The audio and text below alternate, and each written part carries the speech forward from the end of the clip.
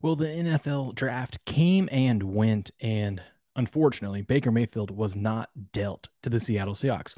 I have been making videos about this for a month now that he is going to be a Seattle Seahawk, and I still believe he is going to be a Seattle Seahawk. And let me explain what happened. I'm not ducking anyone. I was wrong. I was wrong that he wasn't drafted, or he wasn't traded during the draft or even before the draft. Not ducking you guys. I was out of town all weekend. Just got home to make this video. So let's talk about what happened. I did not predict from some of the stuff that I knew and some of the sources I had. I did not predict the other side of the bargain. I did not predict that Cleveland would be what Cleveland Browns have always been, a disaster and just making dumb moves. What happened is Cleveland thought that they could get Baker for a lot. Basically, they don't want to eat any of his salary. So if you guys haven't followed along, you can see at the top right here, it's the Akron Beacon Journal. They're talking about what happened after the draft and what Baker Mayfield's owed. And as we can see right here, Mayfield, the number one overall pick, is owed $18.858 million for 2022. And stop you right now before you start saying, oh, why they'll just cut him. It doesn't matter if they cut him. They still owe him $18.858 million. Whether he's on the team or not. Well, then they'll just keep him and wait for him to be trade. Why would they keep 4 quarterbacks on the roster? Why would they keep Baker? That's a roster spot. There's only 53 spots, right? So why would they waste a roster spot on having 4 quarterbacks? It's not going to happen. They have to get rid of him before the season starts. So bottom line is the Browns thought that they were going to be able to trade him away and not have to eat any of that salary. We saw reports that Carolina was going to be able to get in there and get it, but the Browns were being stubborn with them too and did not want to pay any. And look at this. Here, the GM, Barry here. But Barry seemingly stood firm on how much, if any, the Browns would pay of Mayfield's salary and let other teams upgrade at quarterback. So it's like the new GM was so set on not eating any of that contract, which they don't understand. They have no leverage in that. There is zero leverage on their side when it comes to that because everyone knows that they owe him that whether they trade for him or not. So Seattle was offering a 5th-round pick if they ate a majority of that contract. The NFL veteran minimum, I think, is like 1.1 million. So basically they would eat up all of it but 1.1 million, and Seattle would come in and pay the 1.1 million. So they would give a 5th-round draft pick for that. Well, the Browns are like, no, we're not going to do that for a 5th-round pick. And it makes no sense because they don't have any leverage. Now they get nothing. Now the Browns are hoping to get a 3rd-rounder for next year's draft to trade for him. And it makes no sense. No sense at all.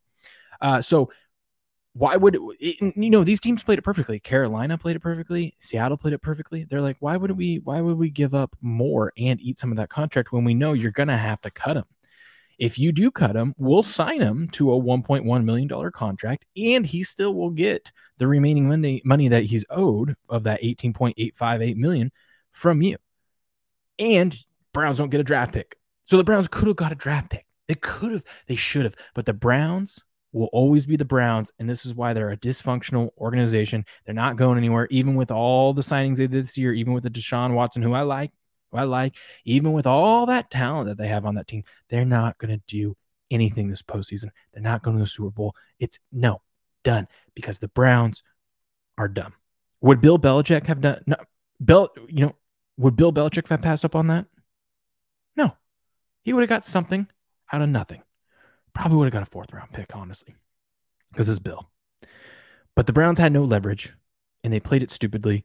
And now they're gonna either have to convince someone to trade for him, or they're gonna have to cut him. And then this is where I still think he's going to Seattle because Baker says he wants to go to Seattle. Baker's going to end up in Seattle. Seattle wants him.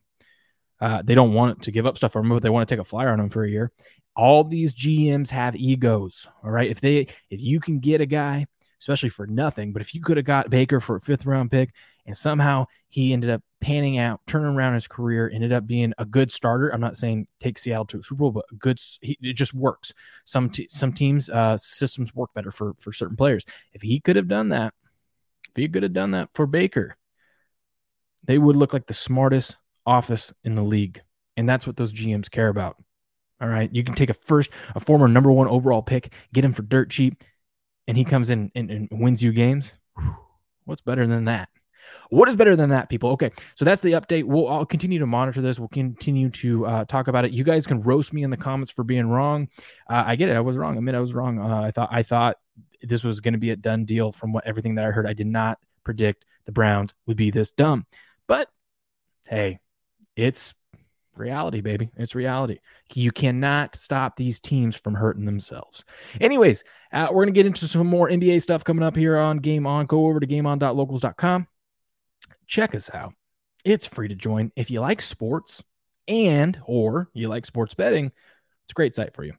Love to have you guys there. We're over 200 members strong and growing. Can't wait. Hopefully by this summer, we'll be 1,000 members strong, and you could be a part of the degenerate army over there. Just come over to gameon.locals.com, and I'll talk to you degenerates later.